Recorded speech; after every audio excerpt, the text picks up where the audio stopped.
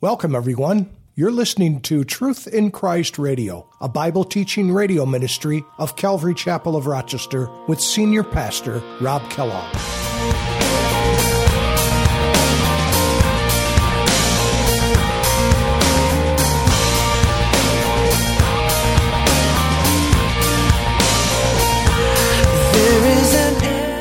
And it says in verse 6, in those days there was no king in Israel. Everyone did what was right in his own eyes. And this phrase is sort of like the refrain throughout the book of Judges. You hear this phrase again and again, again and again. In those days there was no king in Israel. Everyone did what's right in their own eyes. And that's a society that's headed for disaster. How can I keep from singing your praise? How can I ever say enough? How amazing is your love? How can I keep from shouting your name?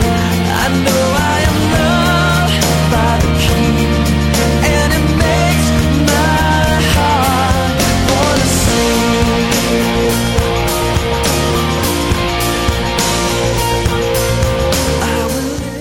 Today on Truth in Christ, the repeated word in the scripture says, everyone did what was right in his own eyes. This refers to the radical individualism that marked the time of the judges. People looked to self for their guide to morality and ethics. The people genuinely felt that they did what was right, but they measured it only by their own eyes. This is very much like the modern let your heart be your guide thinking. Modern culture regards this as the ideal state of society. Yet the Bible and common sense tell us that this kind of moral, spiritual, and social anarchy brings nothing but destruction. Now let's join Pastor Rob. I hate to say this, but it's so true, and it fits what we're talking about. He had more of an influence on me. He was a very materialistic kind of guy. And that materialism rubbed off on me, and I was the one that's supposed to be influencing him, not the other way around. But funny how that happens, isn't it? Even as a believer, when we take company with people who are involved in certain things, they make it look so cool. They make it look so right. It feels so good. It feels so right. But it can be deadly. And there came a point where the Lord told me I had to stop hanging out with him. He literally spoke to me and just says, you need to stop hanging out with him because you're not doing him any good. He's actually having a more of an effect on you. But notice in verse 5, so the man Micah, notice he had a shrine. Does this sound like something that a man should have?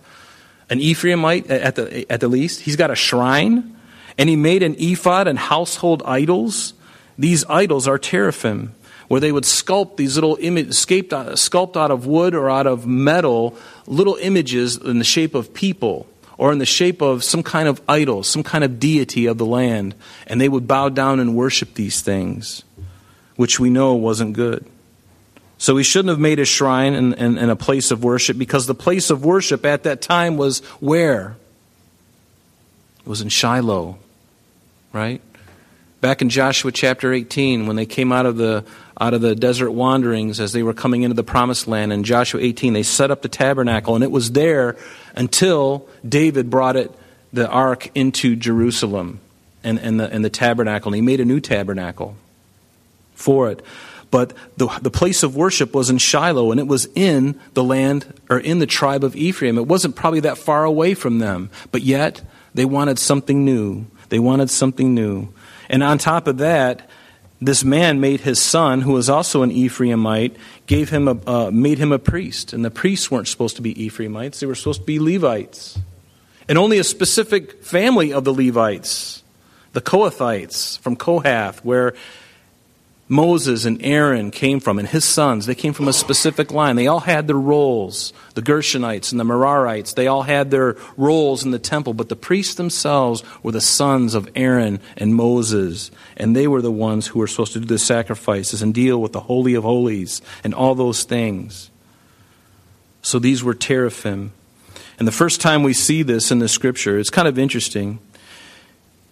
We go all the way back to Genesis chapter 31. And you recall that after Jacob had worked for 14 years for 2 wives. He originally wanted Rachel, the one that he saw that he loved. But Laban, her father, pulled a switcheroo on him on the wedding night, remember? He must have had a little too much wine. He woke up in the morning and behold, it's Leah. That's kind of a disturbing thing to wake up to realize you got the wrong sister.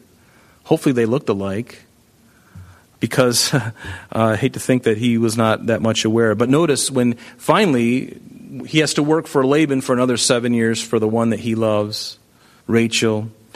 And then there came a time when it says in Genesis 31, verse 17, that Jacob rose and he set his sons and his wives on camels, and he carried away all of his livestock, all his possessions, which he had gained, and his acquired livestock, which he had gained in Padan Aram, to go to his father Isaac in the land of Canaan. Now Laban had gone to shear his sheep, and Rachel had stolen the household teraphim, the household idols that were her father's. So here, his wife, the woman that he really loved more than anything, finally worked 14 years, finally got her. He's ready to take off, and she takes all the household idols and stuffs them under her camel.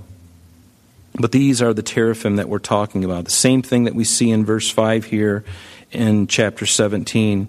And it's interesting, and if you go to the Israel Museum today in Jerusalem, they have a bunch of these on display. You can actually see them. They look like little deities, and for some reason it always seems to, these idols seem that there's an exaggeration on the sex of the idol for some reason. So there's always a magnification of the sex of the idol that they're worshiping, and they find them all the time. I heard of a young Israeli kid was digging in the yard just last year, I think, and found a teraphim in the yard. And that's you dig in Israel and you find all kinds of stuff. Crazy. It's not like here you dig far enough and you find a bottle cap from 1957. But over there you're digging and you find really interesting things.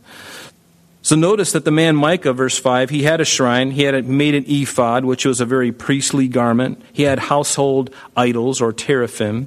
And he consecrated one of his sons, which we know was not a right thing to do because only the Aaron's sons were to be consecrated. And it says in verse 6, in those days there was no king in Israel. Everyone did what was right in his own eyes. And this phrase is sort of like the refrain throughout the book of Judges. You hear this phrase again and again, again and again. In those days there was no king in Israel. Everyone did what's right in their own eyes. And that's a society that's headed for disaster. Whenever we do what's right in our own eyes, there is bound to be conflict. There is bound to be trouble. And we see that happening in our own culture today. When we fail to be obedient to the laws and the things that are placed before us, and we decide to do something different, what results? What is always the result? Chaos. And what are we seeing on television? We're seeing chaos. It's because of the rebelliousness of man. Everyone did what was right in their own eyes. Well, I feel this way. Well, you know what? It doesn't matter what you feel. There's a lot of things. When I'm driving my car and I feel like I'm not going the speed limit, or I feel like I'm going the speed limit, and I look down and I'm going 25 miles over the speed limit, and a police officer pulls me over, he's going to say, you were doing 55 and a 30. What do you have to say about that? And I'll say, I didn't feel that. And he would probably go, well, it doesn't matter what you feel because you're getting a really large ticket. Points on your license. You're going to be going to that school for, to get your points off your license. It doesn't matter how I feel about things. I must be obedient, and I must submit myself to the authority that God has placed over us. The only time we are to say no is when it goes against the law of God, when it goes against His law. And you know what? It takes a government, a really bad place. They have to be in a really bad place for them to make us do something where it's against the law. But we have the right at that point, like Peter and Paul, or Peter and John, as they stood before the Pharisees and the Sadducees. You judge what's right, to do what's right in the sight of God or to obey you. They were preaching the gospel. They wanted to shut them up.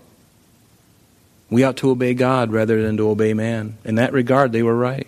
If they were hurting people, they better stop. But they weren't. They weren't hurting anybody. But notice verse 7. Now there was a young man from Bethlehem in Judah, of the family of Judah. He was a Levite, and he was staying and was staying there. And the man departed from the city of Bethlehem. This is kind of interesting because he's a Levite, but he's in Judah. He's living in Judah, and he's living in Bethlehem. And the man departed from the city of Bethlehem in Judah to stay where he could find a place. And then he came to the mountains of Ephraim, to the house of Micah, this man who was now compromised, and as he journeyed. And Micah said to him, "Where do you come from?" And he said to him, "I'm a Levite from Bethlehem in Judah, and I am on my way to find a place to stay." And it makes you wonder, why didn't he stay? Why didn't he get involved in the tabernacle? What was going on in the tabernacle at that time? We don't really know too much, but if it's indicative of everything else that was going on in that time, perhaps the priesthood in Shiloh became so corrupt at this time that there was only a handful of them there serving. Maybe they didn't want anybody to be a part of the group. Maybe they were happy. There's a group of them, and they're like, you can't come in. You know what that's like, having a clique and nobody wants you in. Could it have been that? It could have been. Was he not welcome? Maybe the ministry at the tabernacle was doing well, and he had a more progressive worldview. Maybe it was doing just fine, but he wanted to expand. He wanted things to be more progressive. He wanted to be more inclusive. After all, Christianity is so confining and limiting, isn't it? The narrow road, narrow path. But anyone has the ability to be on that narrow path. But that's the way God is. Straight is the gate, narrow is the path that leads to life. Solomon said it right. There's nothing new under the sun. So verse 10, Micah said to him, "Dwell with me and be a father and a priest to me." This phrase father is really just a word of honor. He really wasn't older than the man Micah. He was actually younger, but it was just a term of honor to this man.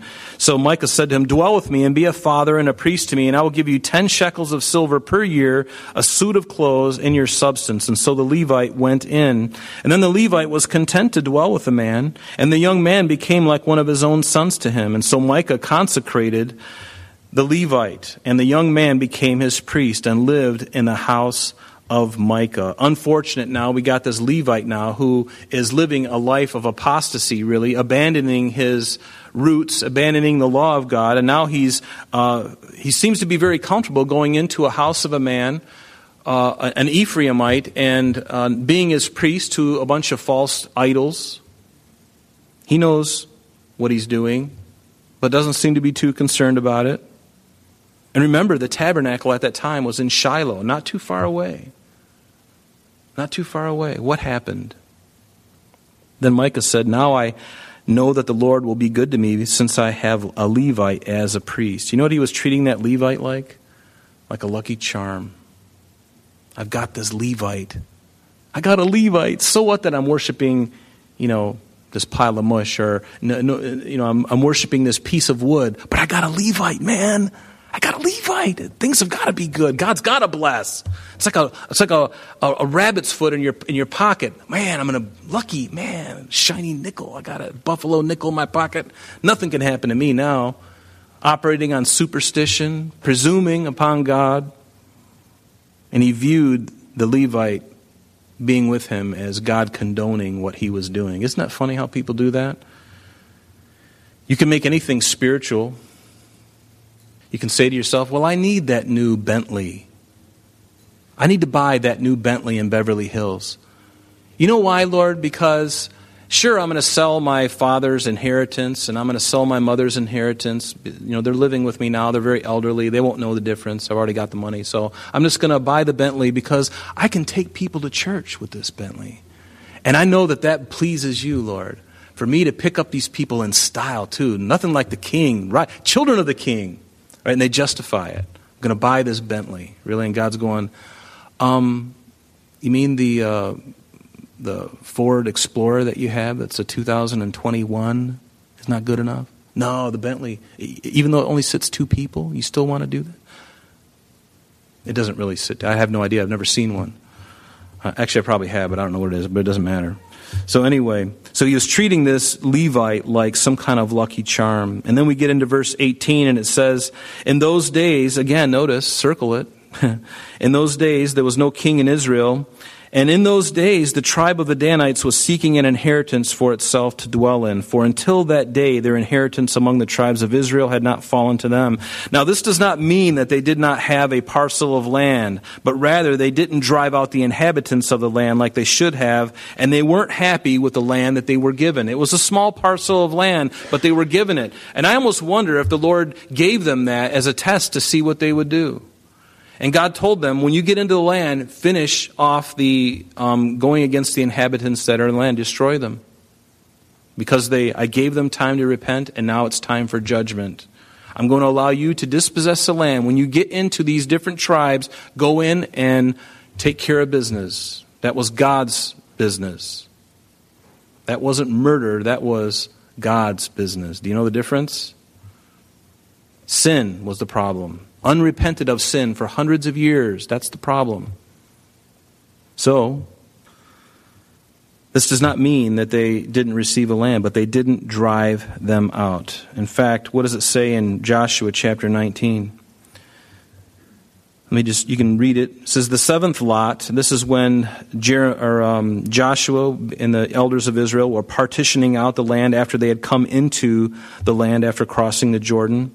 It says, the seventh lot came out from the tribe of the children of Dan according to their families, and the territory of their inheritance was Zorah, Eshtaol, Ilar Shemesh, Shalalaban, Ajalon, Jethla, Elon, Timnah, Ekron, Etekah, Gibbethon, Baalath, Jehud, Bene Berak, Gath-Rimmon, Mejarkon, and Rakkon, with the region near Joppa, and the border of the children of Dan went beyond these. So he gave them this land and then the land went beyond this because the children of Dan went up. And we're going to see that. They went up to the northern part of Israel to fight against Leshem, which is a distance away from the Lake Hula, which is far above the Sea of Galilee. It's actually near the border of Lebanon and Syria, a place that is now called Tel Dan. So they went up there and they took it and they struck it with the edge of the sword, took possession of it, dwelt in it, and they called Leshem Dan after the name of Dan their father. And this is the inheritance of the tribe of the children of Dan according to their families, these cities with their villages. And so for whatever reason, whether by cowardice or just being disobedient, the Danites did not drive out, again, the inhabitants. Something interesting in Judges chapter 1, it says this.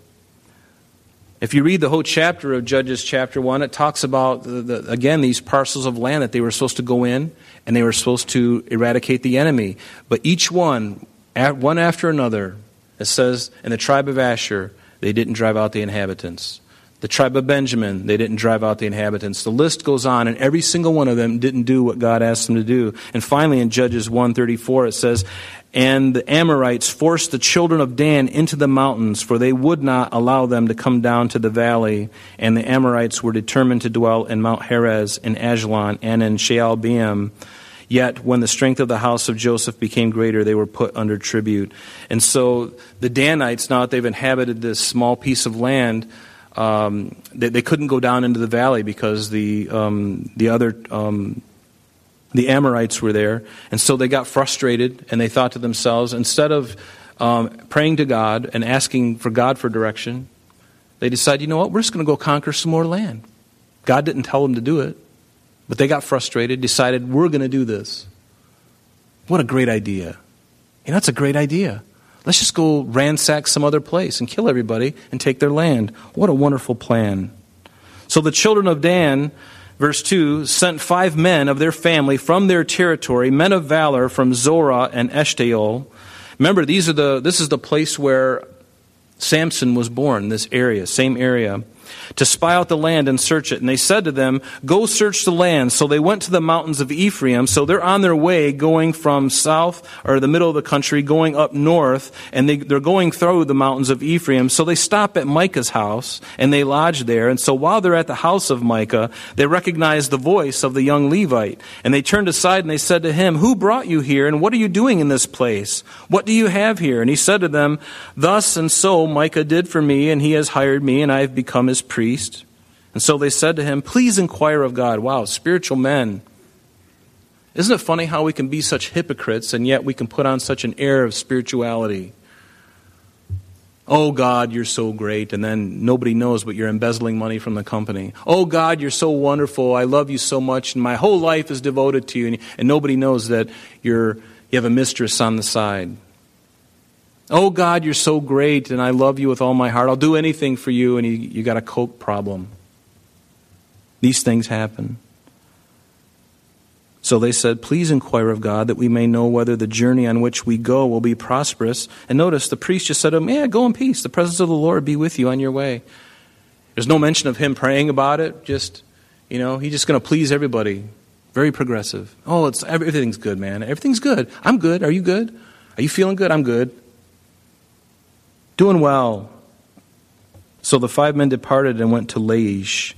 They saw the people who were there and how they dwelt safely, in the manner of the Sidonians, quiet and secure. There were no rulers in the land who might put them to shame for anything. They were far from the Sidonians, and they had no ties with anyone. So this is a very quiet, still place. In fact, if you, on the screen here, you can see up in the northern part of Israel, right on the border of Lebanon, there is a little town, a little place called Dan. And there's a lot of history. When we went to Israel recently, we went to this place. And so this is where Dan is going. They're going from the middle of the country, and now they're going to travel all the way north, way north of the Sea of Galilee, way past Lake Hula, which is there at that time. They're going to go even further north. And there's this civilization there, a town, quiet, secure. And they go in and they just ransack and kill everybody. And they take it as their own. And it's interesting because this place is going to be a center for idolatry. And again, we're going to see, remember how we talked about this Micah who was involved in idolatry, and then now the tribe of Dan gets hooked up with him. Now that we're going to see something really interesting, and I don't want to spoil it, so let's go ahead and go on here. So then the spies, verse 8, they came back to their brethren at Zorah and Eshtaol. And that is, Eshtaol and Zorah, again, is the place where Samson was born. So they come back to this place and they say to their brethren, or they say to them, what is your report? You spied out the land. What would you see? So they said, arise and let us go up against them, for we have seen the land, and indeed it is very good. Would you do nothing? Do not hesitate to go and enter to possess the land. And when you go, you will come to a secure people and a large land, for God has given it into your hands, a place where there is no lack of anything that is on the earth. So 600 men of the family of the Danites, they went from their place, and they went from there, from Zorah and Eshtaol, armed with weapons of war. And when they came up and encamped in Kirjath-jearim in Judah, therefore they call that place Mahane Dan to this day. There it is, west of Kirjath-jearim. You guys know where that is, right? And they passed from there to the mountains of Ephraim, and they came where? To the house of Micah, this priest, this man who is completely given over to idolatry, total compromise. He's got a Levite there now with him, right?